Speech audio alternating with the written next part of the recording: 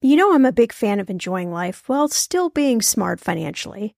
That's why I love ButcherBox. I can get a variety of high-quality meat, seafood, chicken, and pork at an amazing value, all with exclusive member deals delivered to my door with free shipping always. One thing I just never wanted to cut out of my spending plan is eating good food. And with ButcherBox, I don't have to, and neither do you. Where else can you get free protein for a whole year? Yes, you heard that right. One of my favorite go-to dinners is a salmon bowl. I'm not even a huge salmon lover, but ButcherBox's wild-caught salmon is oh so good. I make a nice little marinade, saute some veggies, cook the salmon, and throw in some rice. And it is an amazing dinner. If you want to take less trips to the grocery store and always have prepared meat in the freezer for a lot less money, you need ButcherBox in your life. Sign up at butcherbox.com/ETM and get our special deal. ButcherBox is offering our listeners a free for a year offer plus an additional $20 off. You can choose salmon, chicken breast, or steak tips free in every order for a year. Sign up today at butcherbox.com/ETM. When it comes to financial advice, you gotta trust the source. It's why you listen to this podcast. When I'm looking to upgrade my wallet, I turn to NerdWallet. Their expert team of nerds dives into the details to help you find smarter financial products. Before NerdWallet, I was paying for vacations all wrong. I was missing out on miles I didn't even know I was leaving on the table. Now I've got a new card with more miles and more upgrades. What could future you do with more travel rewards? I don't know, maybe that fancy hotel upgrade that you have always been dreaming about. Wherever you go next, make it happen with a smarter travel credit card. Don't wait to make smart financial decisions. Compare and find smarter credit cards, savings accounts, and more today at nerdwallet.com. NerdWallet. Finance smarter. As with all cards, credit is subject to lender approval and terms apply.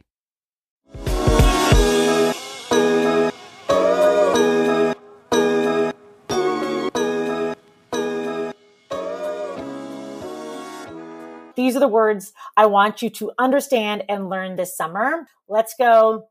Stocks, bonds, asset allocation, funds, expense ratio, volatility, and index versus active management.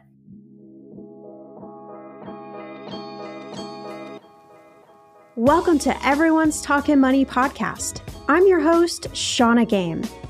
There's no judgment, no dumb questions, just smart conversations about you and your money. So come on in and grab a seat. Everyone is welcome here.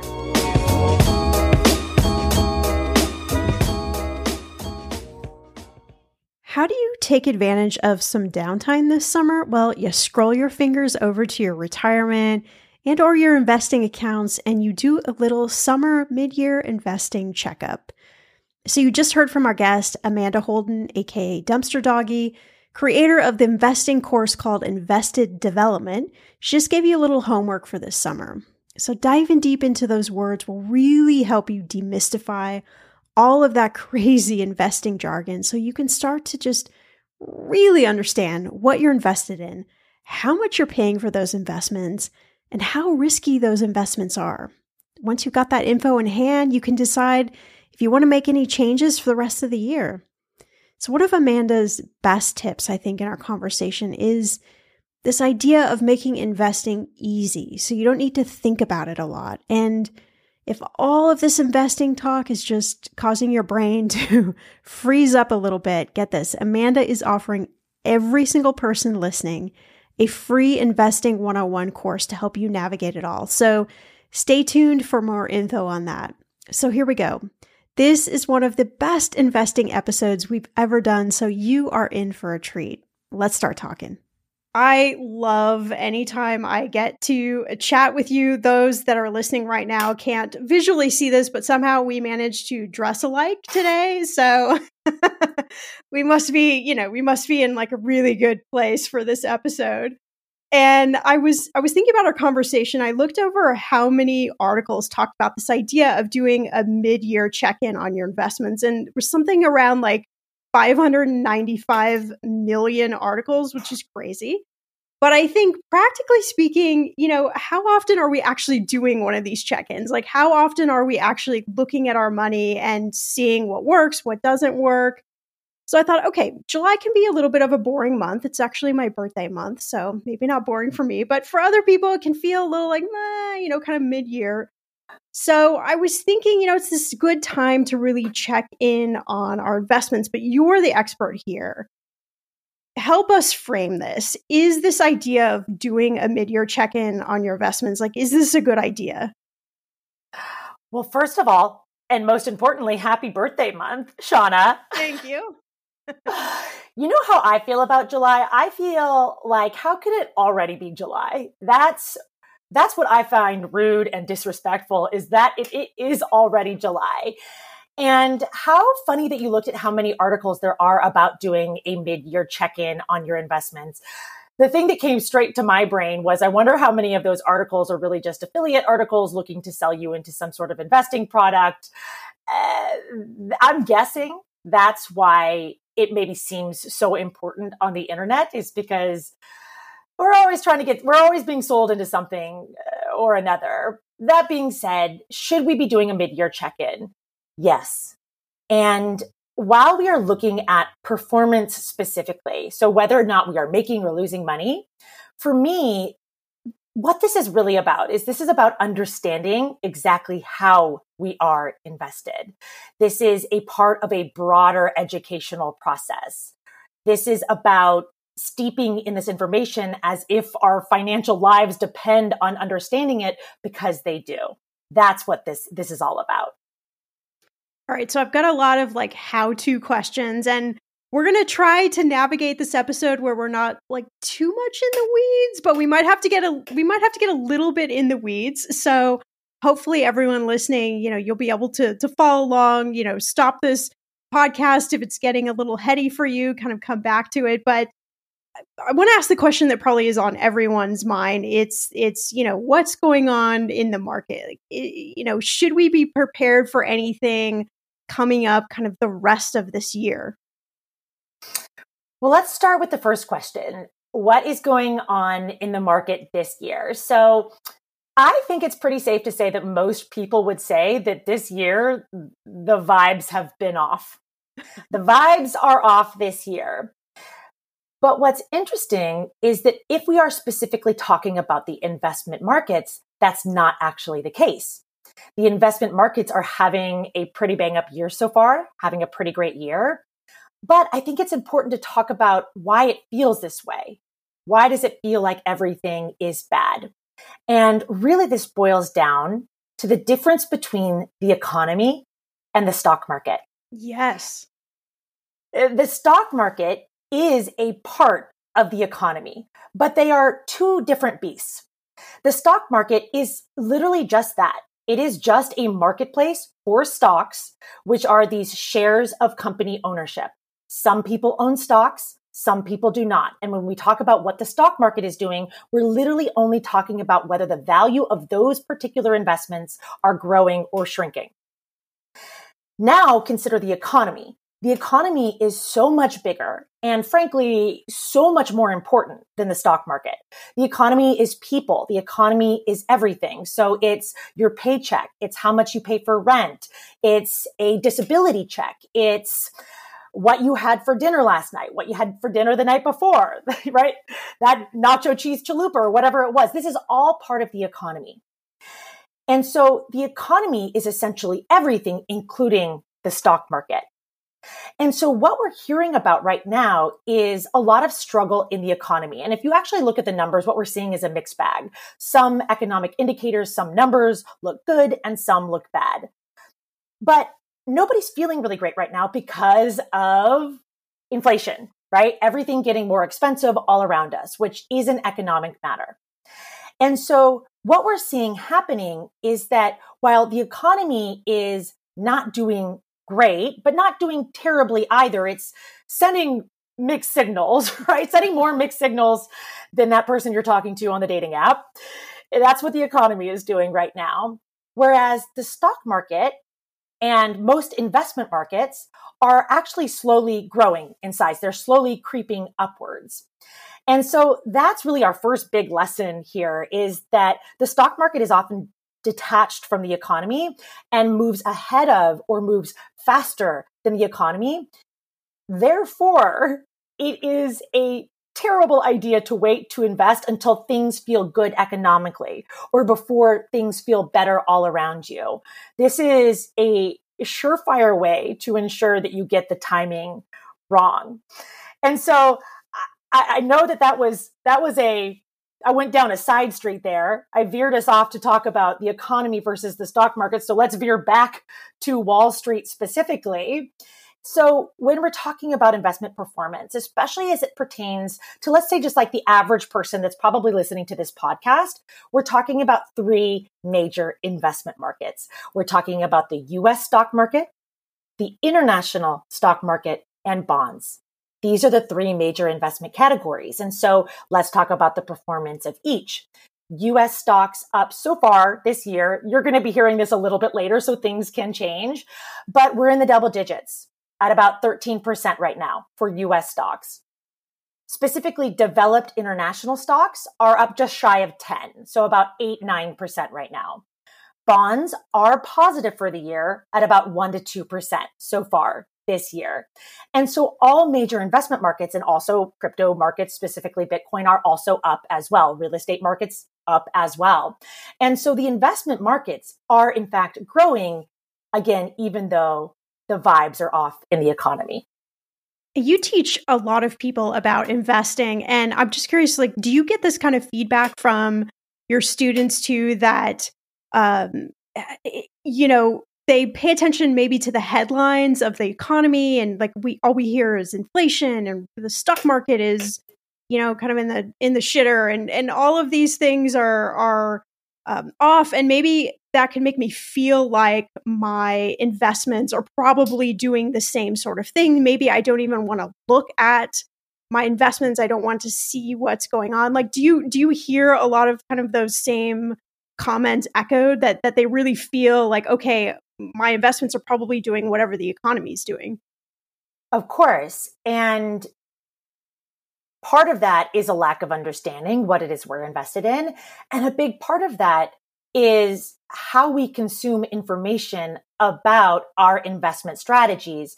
Because if we are consuming information about our own personal investing strategies through the headlines, yes, of course, what we're going to get is the angle that is going to be the scariest, right? Because all news is meant to be in some form entertainment. What goes viral on social media is whatever going to be is scariest, right? If it bleeds, it leads. That's the kind of the idea behind news as a business, right? The idea with social media, the idea with the news is to get you hanging on through the commercial break. And are you going to hang on through the commercial break, or are you going to keep scrolling if everything is hunky-dory? No. And so especially with the stock market, which is inherently volatile. And by that, I mean, one day could be up, one day could be down. But if you look at the long arc of history, what you see is that it's up a whole lot more than it is down. But if every third day is down, then it's going to seem like doom and gloom. And we are definitely living in this period of real doomerism. And this does happen from time to time. And it's no wonder last year, 2022, was actually a bad year.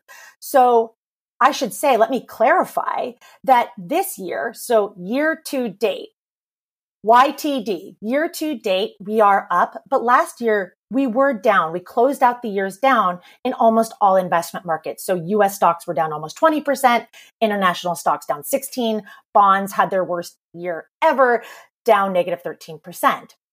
And so if you are looking at your performance in your, let's say, 401k or other investment account, and you're like, wait a minute, lady, you're saying that the markets are up, but I started investing last year and I am still down. You're actually correct. We are still coming out of a rough 2022.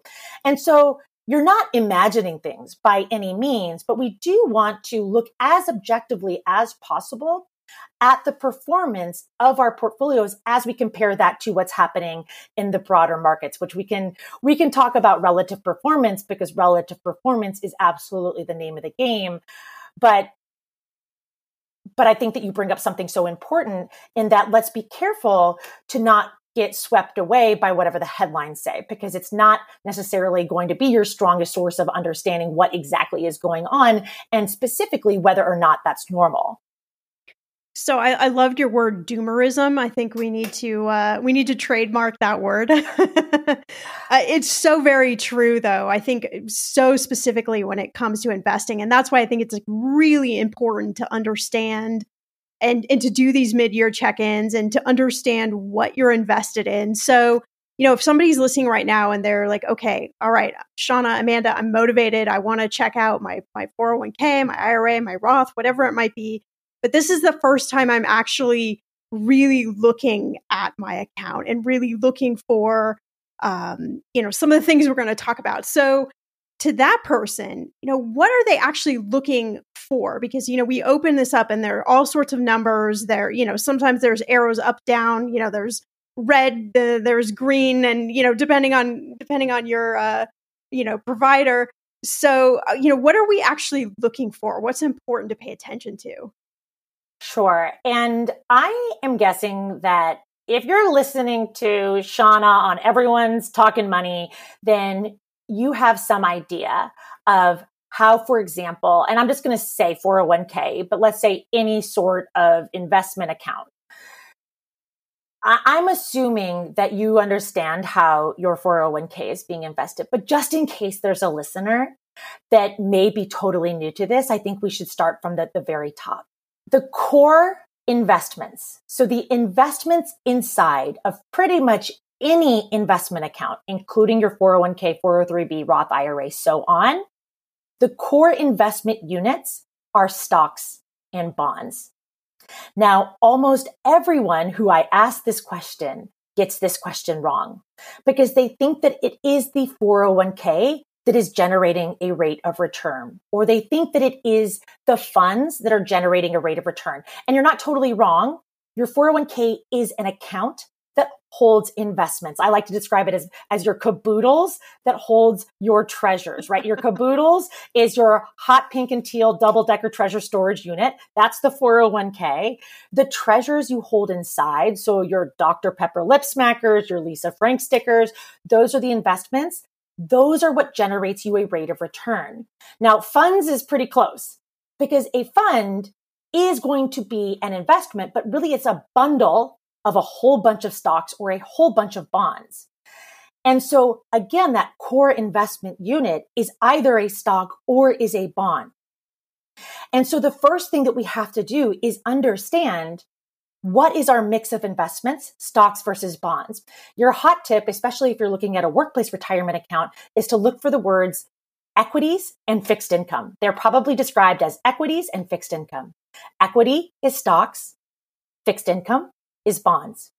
And so that's going to be our first step, is figuring out how are we actually invested, because we can't understand whether or not our performance is good or bad without understanding first what it is that we are invested in. And so the first step is to understand, again, what it is you're going to be invested in. And so that's step one.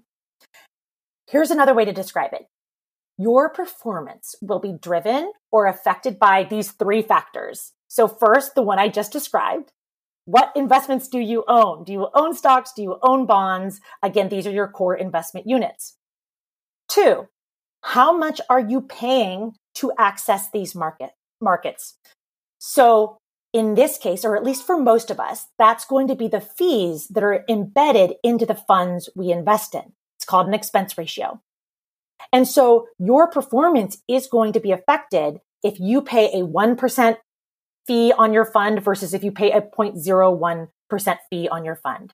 So second factor that's going to the second factor that is going to drive your performance is whether or not there are fees and how high those fees are. Third, are you or your funds utilizing active management or indexing, also known as passive management? Because the first one, the former, active management, more often than not creates drag in a strategy. It erodes away at your performance, which is something that I think a lot of people don't realize, is that trying to pick the best investments usually ends you up on the wrong side of that trade.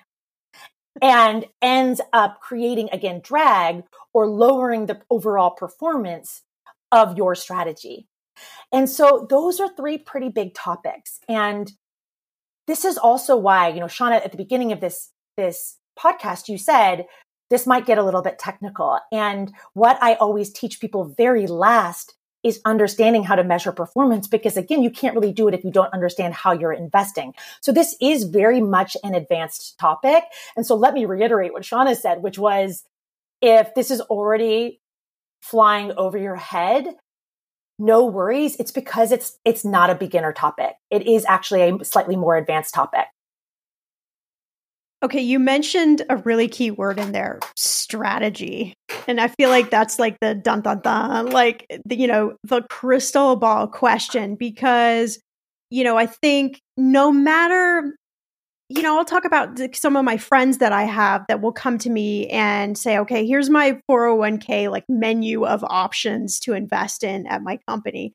And I still have no idea what I'm picking. I just kind of pick whatever, or I kind of leave whatever I have in there. So if we're talking about this idea of strategy, how do we even come up with what a strategy should be for us? Sure. So let me first say something reassuring, which is, it seems so complicated, and there is a learning curve up top to understand this new micro language that you're learning. But the great news about investing is that once it's all set up, it can be and should be breathtakingly easy. And so, that. yes. And so what I always tell my students is, like, for me, budgeting is hard. Budgeting requires weekly or monthly work, and it never quits. Whereas with investing, you got to put in that investment in your knowledge up front. But once you understand it, you'll have a total aha moment, and it's quite easy.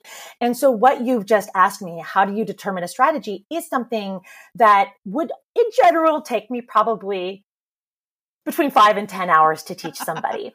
Because to understand your investing strategy, you have to understand what it is that we're investing in, which is unfortunately not something that you can learn in a TikTok.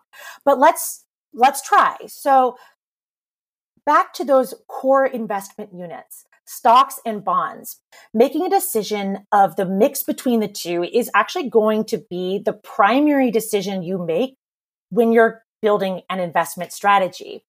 It will drive this decision, should I invest in stocks or not? Should I invest in stocks and bonds? And if so, which combination? This is actually going to be the thing that drives the majority of your returns. And, to go back to the discussion of, consuming investment news as entertainment, maybe you're catching a few minutes of Squawk Box, Dad's like cable news programming, where there's a bunch of bald guys yelling at each other about their stock picks and oil prices. Fun. I mean, there's literally a show called Squawk Box, which is horrifying. I mean, like, Squawk Box? Nightmare. And they would lead you to believe that it's the decision of choosing this stock versus this stock. Microsoft versus Apple. That's going to be the most important investing decision you're going to make. And I'm not saying it's not important. But what is significantly more important is, are you even investing at all? Are you buying into the stock market? Are you buying funds that invest you in stocks? And that's going to be the primary driver of your returns over time. This idea, I don't like to use jargon, but asset allocation is important. Just break down the words. How much of my own money am I allocating to the major asset types? Asset types is just another way to say investment types. And so this is going to be our first and primary decision that we're making. In general, stocks give the potential for higher return, but they are higher risk. Risk comes in two forms. Those two forms are up and downs in the short term. We call that volatility. And there are no guarantees in the long term, right? But risk and reward is a spectrum. It is a continuum. And bonds exist at the other side of the continuum, where it's lower risk, but lower reward. And so, Shauna, did we already do this one where I compare it to my dating life?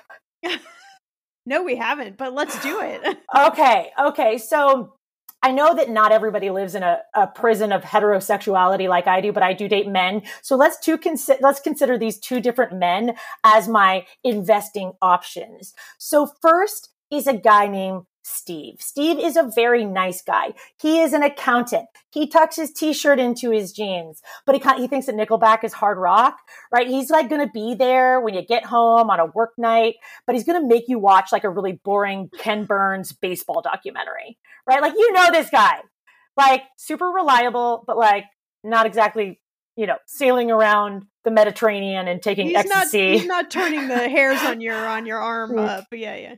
That's right, Shauna, right? Like, yeah, you're not leaving footprints on the wall every night, okay?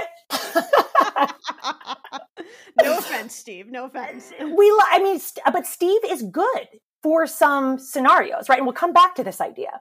But you compare Steve to my second guy. Guy number 2, his name actually does happen to be Guy.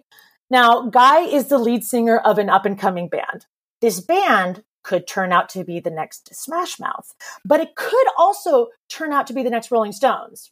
You know that dating him is a roller coaster. You might have to hawk some t-shirts out of the side of his airbrush tour van, but at the end of the day, you could also be riding your albino tiger around your Miami Beach courtyard while you light your Newport Slims with $100 bills, right? With guy number 1, with Steve, there is really limited upside, but a lot more reliable, not as much of a roller coaster. With guy number 2, it is very much a roller coaster, but there is significantly more upside. And this is the difference between bonds and stocks.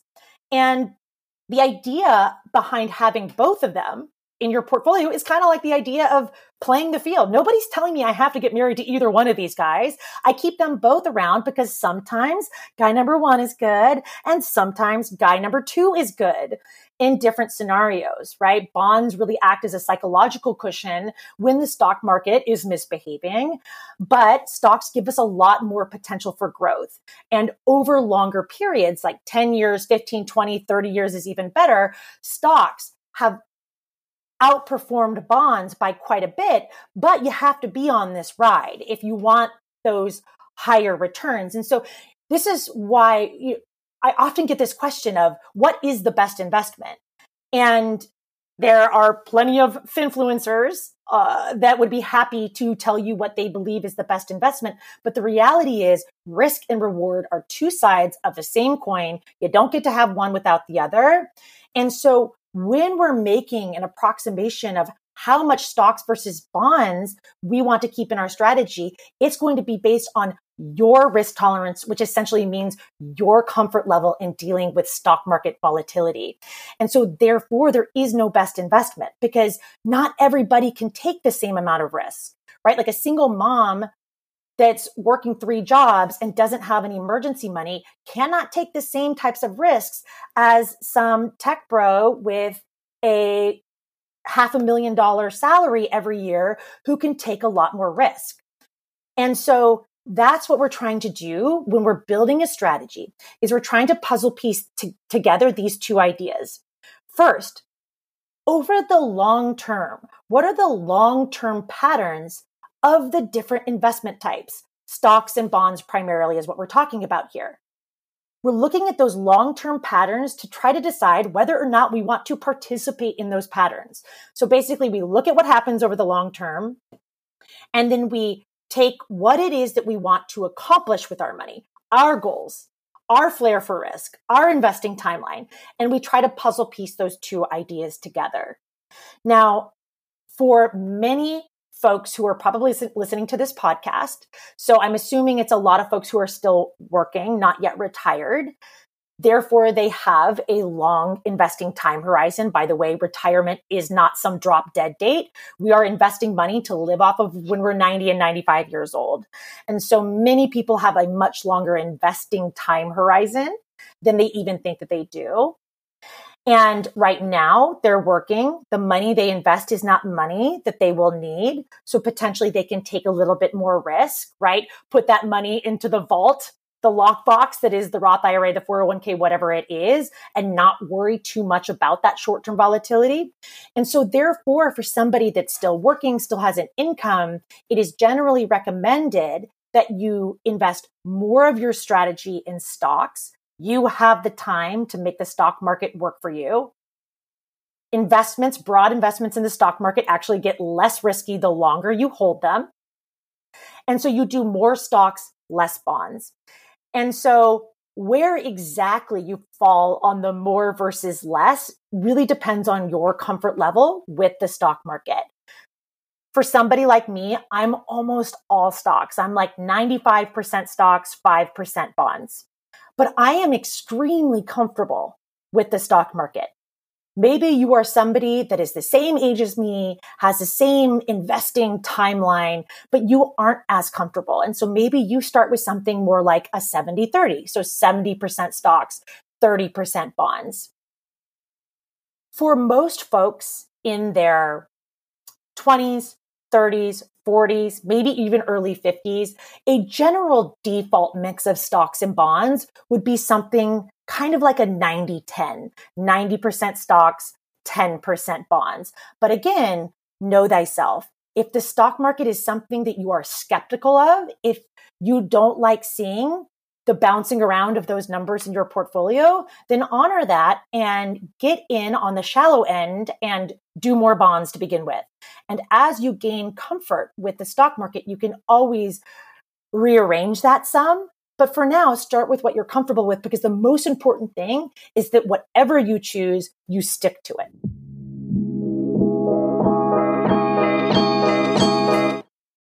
Okay, friend, I want to know, what are your money goals this year? Are you saving to buy a house or maybe a wedding or a dream vacation to somewhere tropical? If that's you, please take me with you. Or maybe you want to just grow your emergency fund because, let's be real, life is expensive. I want to make sure you reach your goals, so you need Monarch. That's why the Wall Street Journal named it the best app for growing your savings. Monarch is the top-rated all-in-one personal finance app. It gives you a comprehensive view of all your accounts, investments, transactions, and more. You can create custom budgets, track progress towards your financial goals, and collaborate with your partner.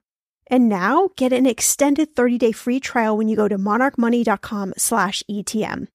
Here's what I love. Monarch is the most customizable budgeting app. You can change the layout of your dashboard. You can go between light and dark mode. You can create custom budgets and notifications. You can set up all of these automatic rules for your transactions and notifications, and so much more. Monarch is obsessed with constantly improving their product. Get this. They release updates every 2 weeks, and they even allow customers to submit suggestions, vote on requested features, and view the product roadmap. This, my friend, is totally original. Plus, they will never sell your data to third party or show you ads. I think that's really important. After trying out Monarch for myself, I understand why it is the top-rated personal finance app. And now, listeners of this show get an extended 30-day free trial when you go to monarchmoney.com/ETM. That's monarchmoney.com/ETM for your extended 30-day free trial. The weather is getting warmer. I'm so excited, and it is time to say goodbye to all those jackets and sweaters and hello to the shorts and t-shirts.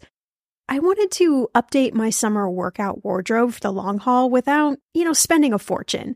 Luckily, I found Quince, and I am in love. Quince is your go-to place from everything from premium European linen dresses, blouses, and shorts from $30, washable silk tops, timeless 14-karat gold jewelry, and so much more.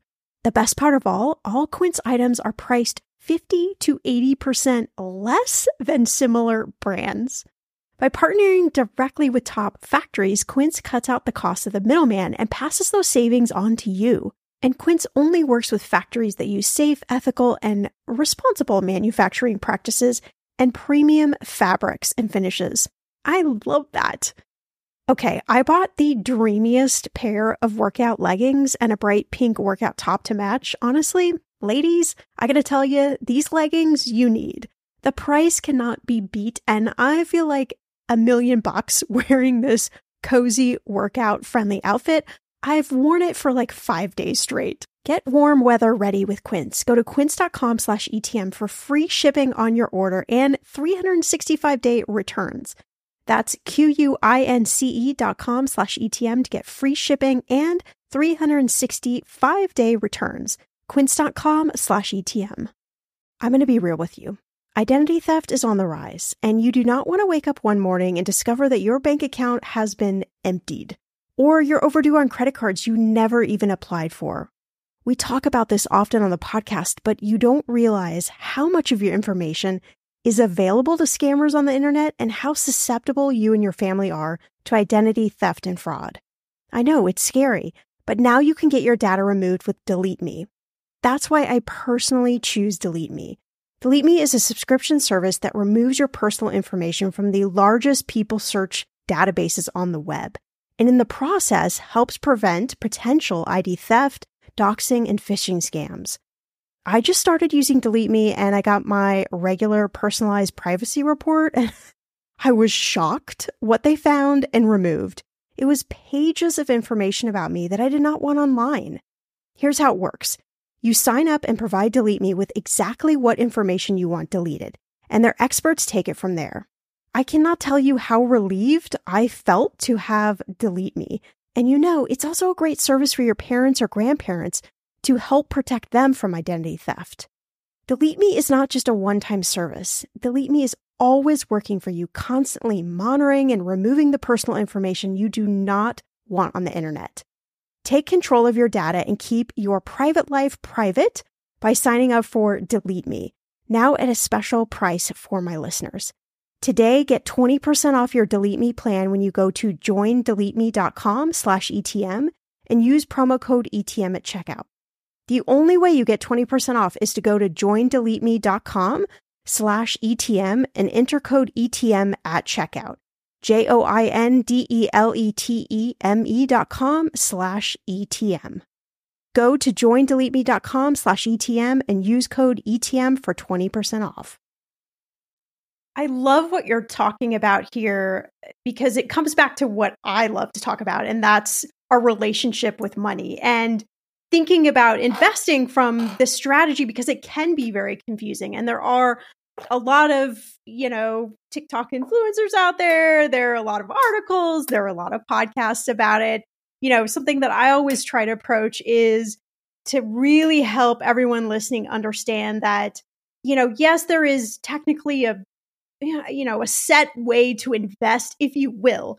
But there's a lot of movement within that. And a lot of it comes back to, again, you're saying, know thyself, know my goals, know what I'm trying to achieve, know when I'm thinking about maybe I want to retire, knowing how risky I want to be and how risky I don't want to be. And really starting from that place of knowing yourself, to me, I think is the best place to figure out then a strategy for yourself. But I don't know, I'm curious what your thoughts about this are. I think when it comes to money, we overlook that piece of really understanding our relationship with money and really even understanding how we feel about it and what we actually want. So then we get lost in all of the confusion of what choice should I make? What should I do? What is Amanda doing? Should I do what Amanda's doing? Should I do what Shauna's doing? I don't know. And it just becomes a place where we just get locked in indecision and don't really do anything.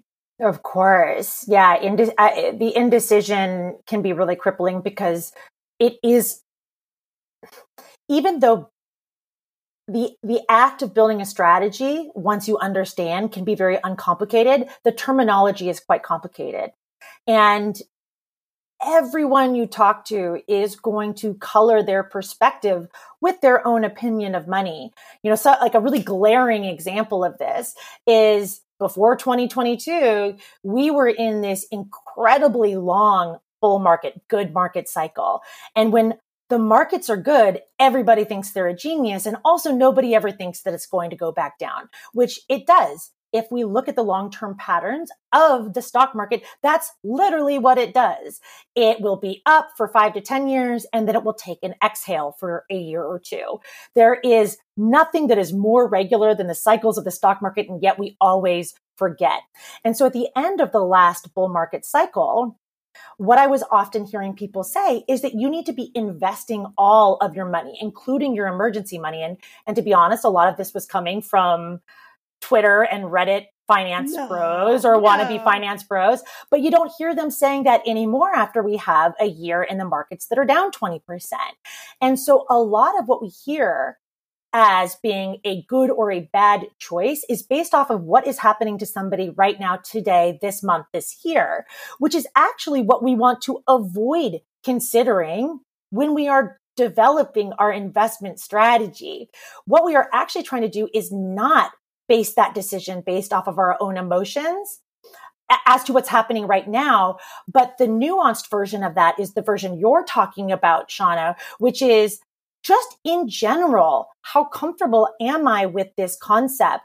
And if I'm not comfortable, I should honor that, but also maybe I should consider more education, because anybody can become comfortable with this, or at least more comfortable with the appropriate education. And risk tolerance is a great example of this. Like, even just think like, how funny is it that you go, for example, to use an automated investing service, which we call them a robo-advisor, which can be really great and helpful in getting started.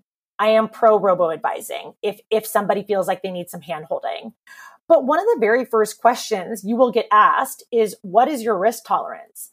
And for the investor who doesn't know what we're talking about, how are you supposed to answer that question? Like, how, I don't know, medium, large, like, what are we even talking about here? And so that's when I bring my students through the educational journey, I'm going to start by talking about what are the investments?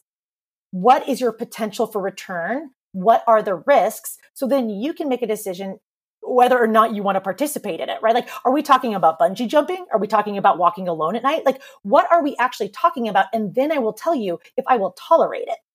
And so it's a little bit backwards that we don't start with the actual education. And I think a big piece of this is because the less educated you are, the more vulnerable you are to manipulation, to buying a product that you don't need, to, this is a little bit harsh, but so much of the investment management industry dines out on our lack of financial literacy. And so that's the other big piece of it. Yeah, that is a huge piece of it. And, that's why I love you. I love what you do. You primarily teach women who, let's just face it, like, we could look back in history. It's not too long ago that we couldn't get credit cards, that our lack of financial literacy was insane. We weren't being talked to. We weren't being represented. We still obviously have ripples of that in a very big way, but people like yourself are doing a lot to really change that. And, I would imagine that this makes you, I would think, probably really happy you're leaving this great legacy of helping so many people get started on this investing journey and, provide for themselves options in life. We know that the more money we have, the more options we have in life. And that doesn't mean that you have to be wealthy in order to get started down this path. And if you look at any of the probably charts and graphs that you talk about with your students, the earlier you start, the less you start with, the bigger that number can become. It's just a matter of math and time kind of down the line. But, from a personal perspective, what gets you excited to teach people about investing? Well, thank you, Shauna, first of all. And for all of Shauna's listeners, something that you should probably know is that behind the scenes, Shauna is so supportive of the work that I do. And one of the core tenets to my business model is accessibility and making sure that this information is available to the people that are left out of these conversations. It's why I started doing this. It's why I started my business. And you have always been somebody that behind the scenes, without fanfare, is making sure that I have spots available to give away for free to scholarship students in all of my most important workshops and courses. And so thank you. I am so appreciative of you and you supporting my mission. And for all the listeners, Shauna is one of the good ones. So just know that. Yes, of course. And we're all in it together and making sure that this, not just information, but good information makes it to the people who want it and the people who need it. And And it is really special. It's so special to get a DM from one of my students and they say, hey, I just invested my first $100,000. I made it. Or, I opened my first account. I wouldn't have done that without you. You're changing my life. You're changing my family's life. It's truly the thing that keeps me going, because the honest truth of the matter is, like, I could give two shits in a Roth IRA about the actual mechanics of investing. What I am interested in is, how do we use money as a tool to live the best life possible? How do we use money as a tool to give you more options, to be able to walk away from work that you don't want to be doing, to be able to move if you want to move, to be able to live a life that is free? And financial freedom is going to be an essential component to being able to walk away from work, or at least work that, work that doesn't satisfy us. And so that is truly the thing that keeps me going. And I appreciate you seeing me and my work. And one of the things that I'm proudest of is that I've been able to do it on my terms, and also while maintaining an ethical code in the work that I do, which can be difficult, right? Like, I've alluded to this now a couple of times, because I think about it all the time. The things that would make me or my business go viral are the types of behaviors on social media that are not only unethical, they're literally illegal. And making promises about wealth, giving specific recommendations, bragging about my own wealth. These are the types of things that really get you noticed. And so I've been able to maintain my business, again, with my core ethics, which are making sure this information is accessible. It's why I started this business. And then also doing so and teaching this information while maintaining an ethical code.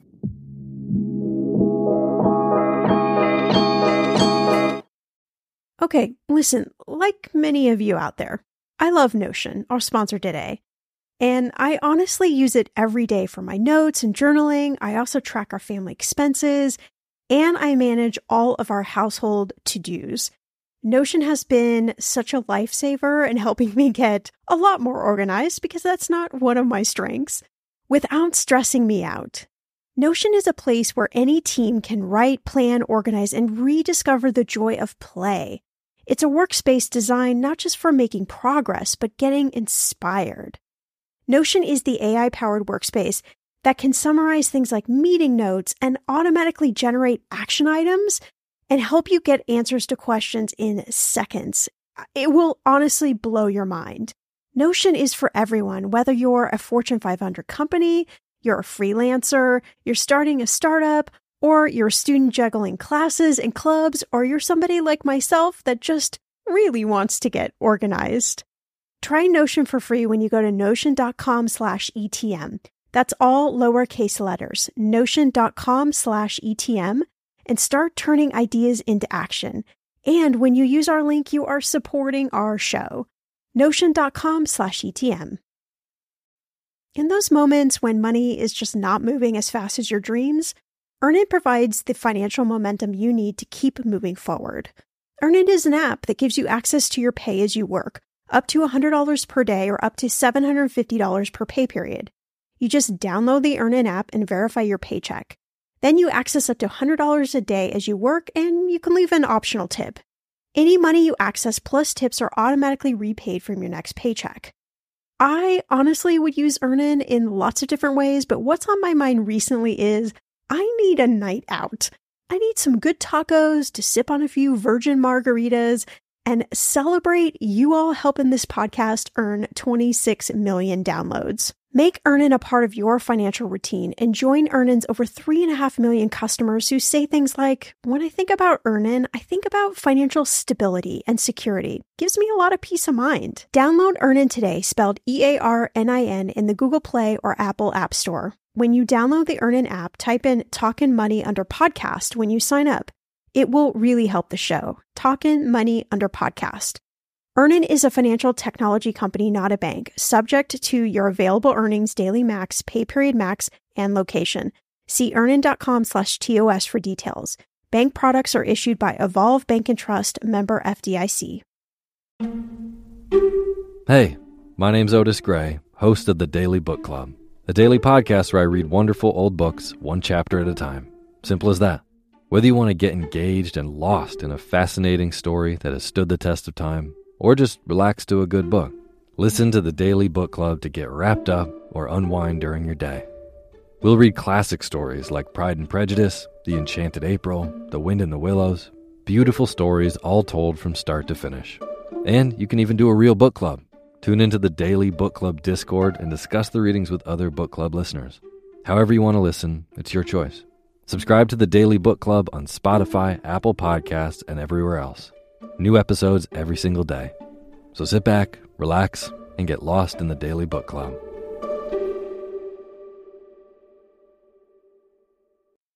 And that's so important. I mean, it really is. I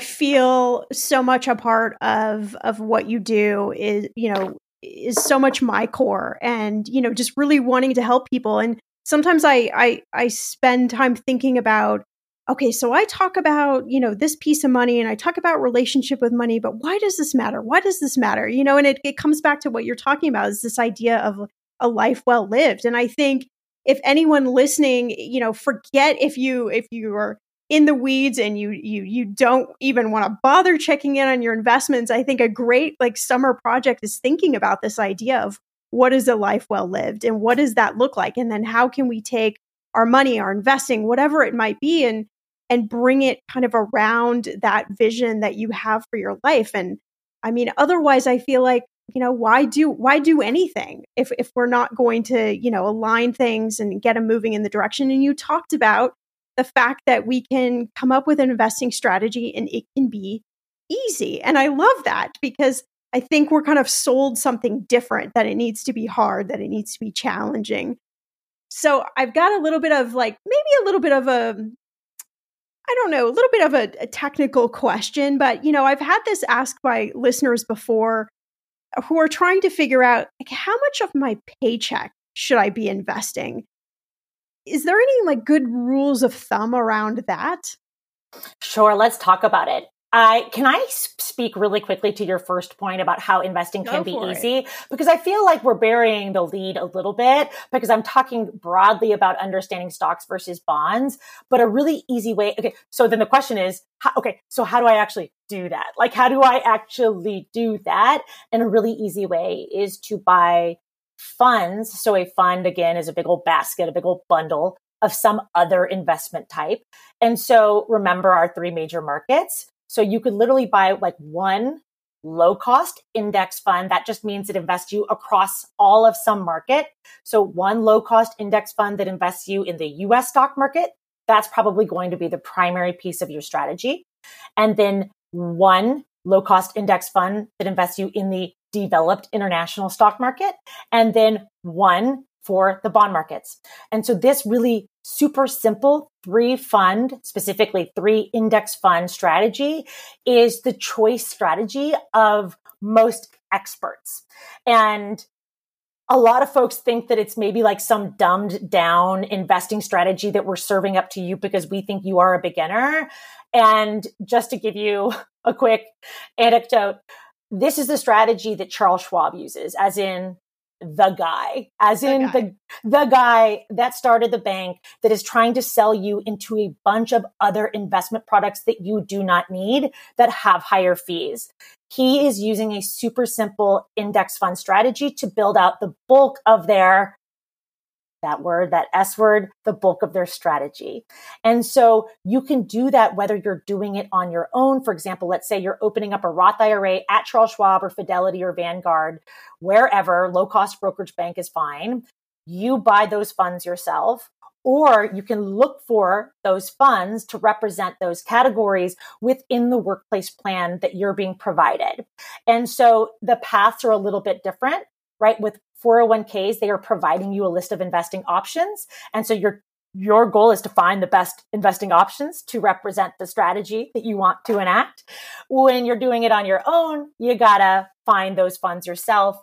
My trick to that, to narrowing down the wide investing universe, is start by looking at the funds that are offered by the bank. Every bank now offers their own version of an S&P 500 index fund, which would be a great choice for your US stock market allocation.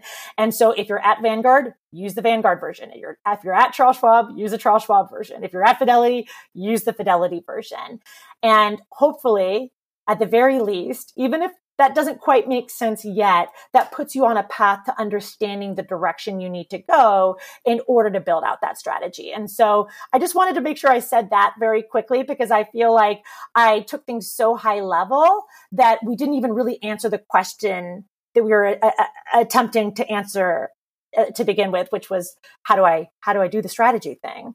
And by the way, when we're looking at performance, we always compare the performance of each one of those pieces of our strategy to the markets that they're invested in. You're going to compare your US stock market piece to the US stock market. You're going to compare your international stock market fund to the international stock market, bonds to bonds. And so if you remember what I said earlier about the performance of those different categories this year, so 13% US, up 8-9% international, about 1-2% for bonds. So if you take a weighted average of those, if you're up somewhere like, I don't know, 8-9-10% for the year, you're on track. I like that. Okay. On track. So coming back to the question you just asked me, I'm so sorry to backstep like that, but no, that was gold. I mean, okay. That was gold. What you just gave us was gold. Absolutely. Okay. So then the question of, what percentage of our income should we be investing? And you kind of nailed it in that I'm not going to give a blanket answer. And this is one of the most frustrating things that I see, is that you will see advice out there. A really common one is 10%. Save and invest 10% of your salary. But are we really assuming that every single person listening to this podcast is the same age? Right? So, not to mention, what is their investing strategy? Are they the same age? Are we telling somebody who is 65 and has $0 saved that they need to save 10% of their salary? And we're also telling that to a 21-year-old who already has $20,000 saved and invested, right? It all depends on the situation. Instead, I would think of it like this. Retirement is not an age. It's an amount of money invested and saved. We get to walk away from work when we have enough money to walk away from work. At this point, with pensions gone bye-bye, investing within our 401ks, which is actually investing within the stock market, this is our retirement system. This is currently our retirement system. And so at what point we want to hit that retirement date is absolutely a product of what percentage of income we save. Right? So if you are somebody that saves 0%, maybe even only 1, 2, 3, 4% a year, that retirement date is going to be extremely far off, maybe even never, if you don't save and invest for retirement. If you are somebody that saves and invests 60% of your income, right? Like I'm thinking of the FIRE bros, financial independent, retire early, right? Yes. Who are like basically cosplaying the Oregon Trail so that they don't have to work a day over 30. They're saving 60%, 70% of their income so that they can retire at age 30, right? And so there's probably a middle ground for most of us, hopefully in there. That 10% number is predicated on a lot of things. It is predicated on you beginning to invest the moment you start working and investing every single year that you are working for your 40-year career without taking breaks, which we know for women is just not what happens. The average woman takes or spends 5 to 10 years out of the workforce for caretaking responsibilities, not just kids, but also for ailing family members. That tends to be a responsibility that women take on. And so if you're taking 5 to 10 years out of the workforce, already that 10% number is probably not going to be enough. That 10% number is also predicated on us investing correctly. It is predicated on the markets doing well, which is not necessarily a foregone conclusion. We think that they will. We're really banking on it. But there are a lot of different variables that we have to consider. And so there is no way to say that this percentage works for everyone. But and so what I tell my students, and this is, maybe not helpful, but what I tell my students is, save like hell, save and invest like hell, knowing that this is your financial future. In my opinion, it is the single, after your emergency money, after making sure that you right now can sleep at night and you are taken care of, your high interest credit cards are paid off. This is the next most important goal, in my opinion. And so I don't know if that's helpful, that I'm not giving a straight answer. And I'm happy to talk through how we can actually each do those calculations individually, if you would find that helpful. No, I think what you're sharing is really important, and it comes back to, right, knowing thyself, picking a number that feels good to you, knowing that you can always change that number, you can up that number, you can bring that number back down, and that it isn't necessarily something that's set in stone, but the objective is to just start down that path. I think that is probably the best advice I think you can give. Yeah, I hope so. And it's really hard to hold these two ideas at once. And the first is I'm going to get the painful one out of the way, which is that most people are not saving and investing enough. We are in a retirement savings crisis, and there are a lot of really good reasons for this, right? So that's the first idea. And then the second idea is that even though the number is so big, you just got to start somewhere. You have to start even with a small amount, right? I know that in saying this, it may be causing you, the listener, to bristle. You might be thinking, this woman is so out of touch. And I promise you, I'm not. I know how hard it is to even save 1 or 2 or 10% of your money. I know how hard it is. But we also live in a country that does not care about elder women, and with very little social safety net. And women, especially retired women, live in poverty at significantly higher rates than any other demographic in the United States. And so on the one hand, I don't think it's fair. I'm actually very much a let's burn the system down and build something better type of person. But I also know that right now, the best action we can take while we work on something better systemically is to do what you can right now, because it's certainly better to rock up to retirement with something as opposed to nothing. Whew. All right. Wow. This has been so great. I get riled up every time I chat with you about investing, and what you were just saying about women. I know the statistics, and it still just burns to the core. Ever so much more why we need to just keep talking about these conversations. We need to keep talking about these topics. We need to keep inspiring each other. So as we close here, gosh, we've covered so much. So we're back on this idea of summer money, kind of check in, getting revitalized with our investing, with our money. What sort of, action steps or words of wisdom, or just, a good rah-rah do you want to leave us with to get us motivated to take a little action this summer? Yeah, let's start with the rah-rah. Everyone is capable of understanding this stuff. The powers that be want you to think it's way more complicated than it actually is.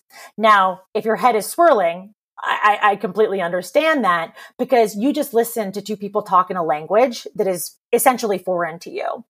And so what I want you to do is, instead of thinking, I can't handle this stuff is out of my, it's not out of your league. We are just talking in a new micro language that will take you probably between 5 and 10 hours to be comfortable with. And so most people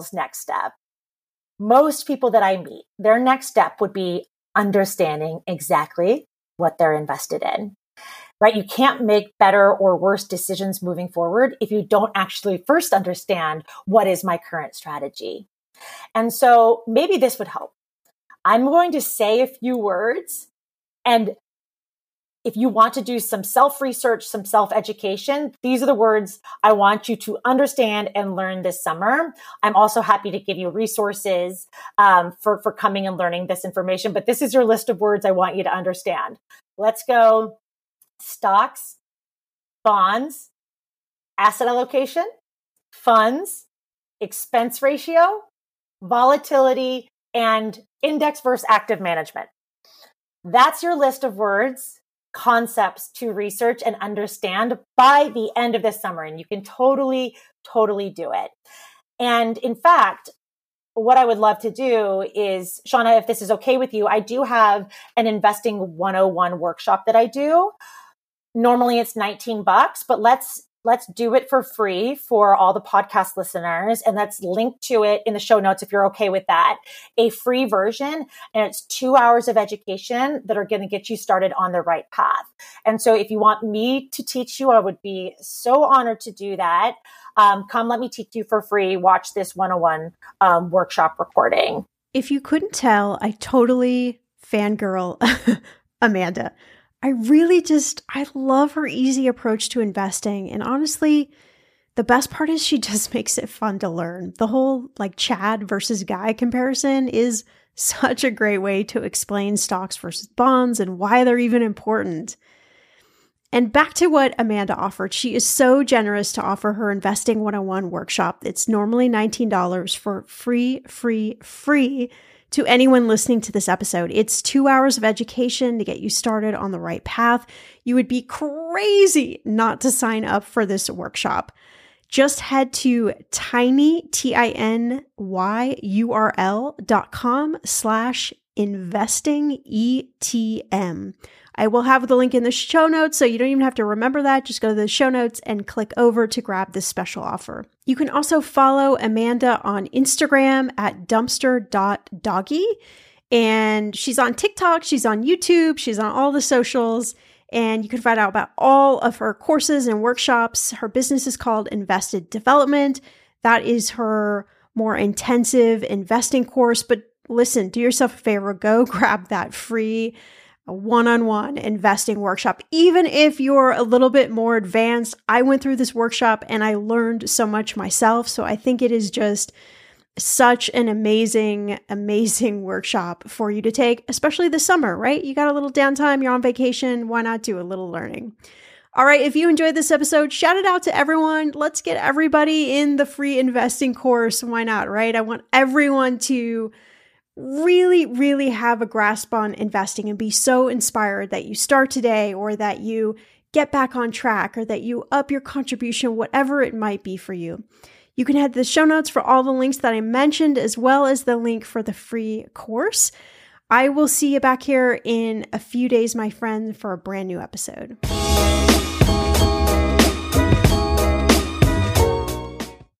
Our kids have said to us since we moved to Minnesota, we are far more active than we've ever been anywhere else we've ever lived. Moving to Minnesota opened up a lot of doors for us. Just this overall sense of community, the values that, Minnesotans have. It's a real accepting, loving community, especially with 2 young kids. See what makes Minnesota the star of the North. New residents share why they love calling it home at exploreminnesota.com/live. Our kids have said to us since we moved to Minnesota, we are far more active than we've ever been anywhere else we've ever lived. Moving to Minnesota opened up a lot of doors for us. Just this overall sense of community, the values that, Minnesotans have. It's a real accepting, loving community, especially with 2 young kids. See what makes Minnesota the star of the North. New residents share why they love calling it home at exploreminnesota.com/live.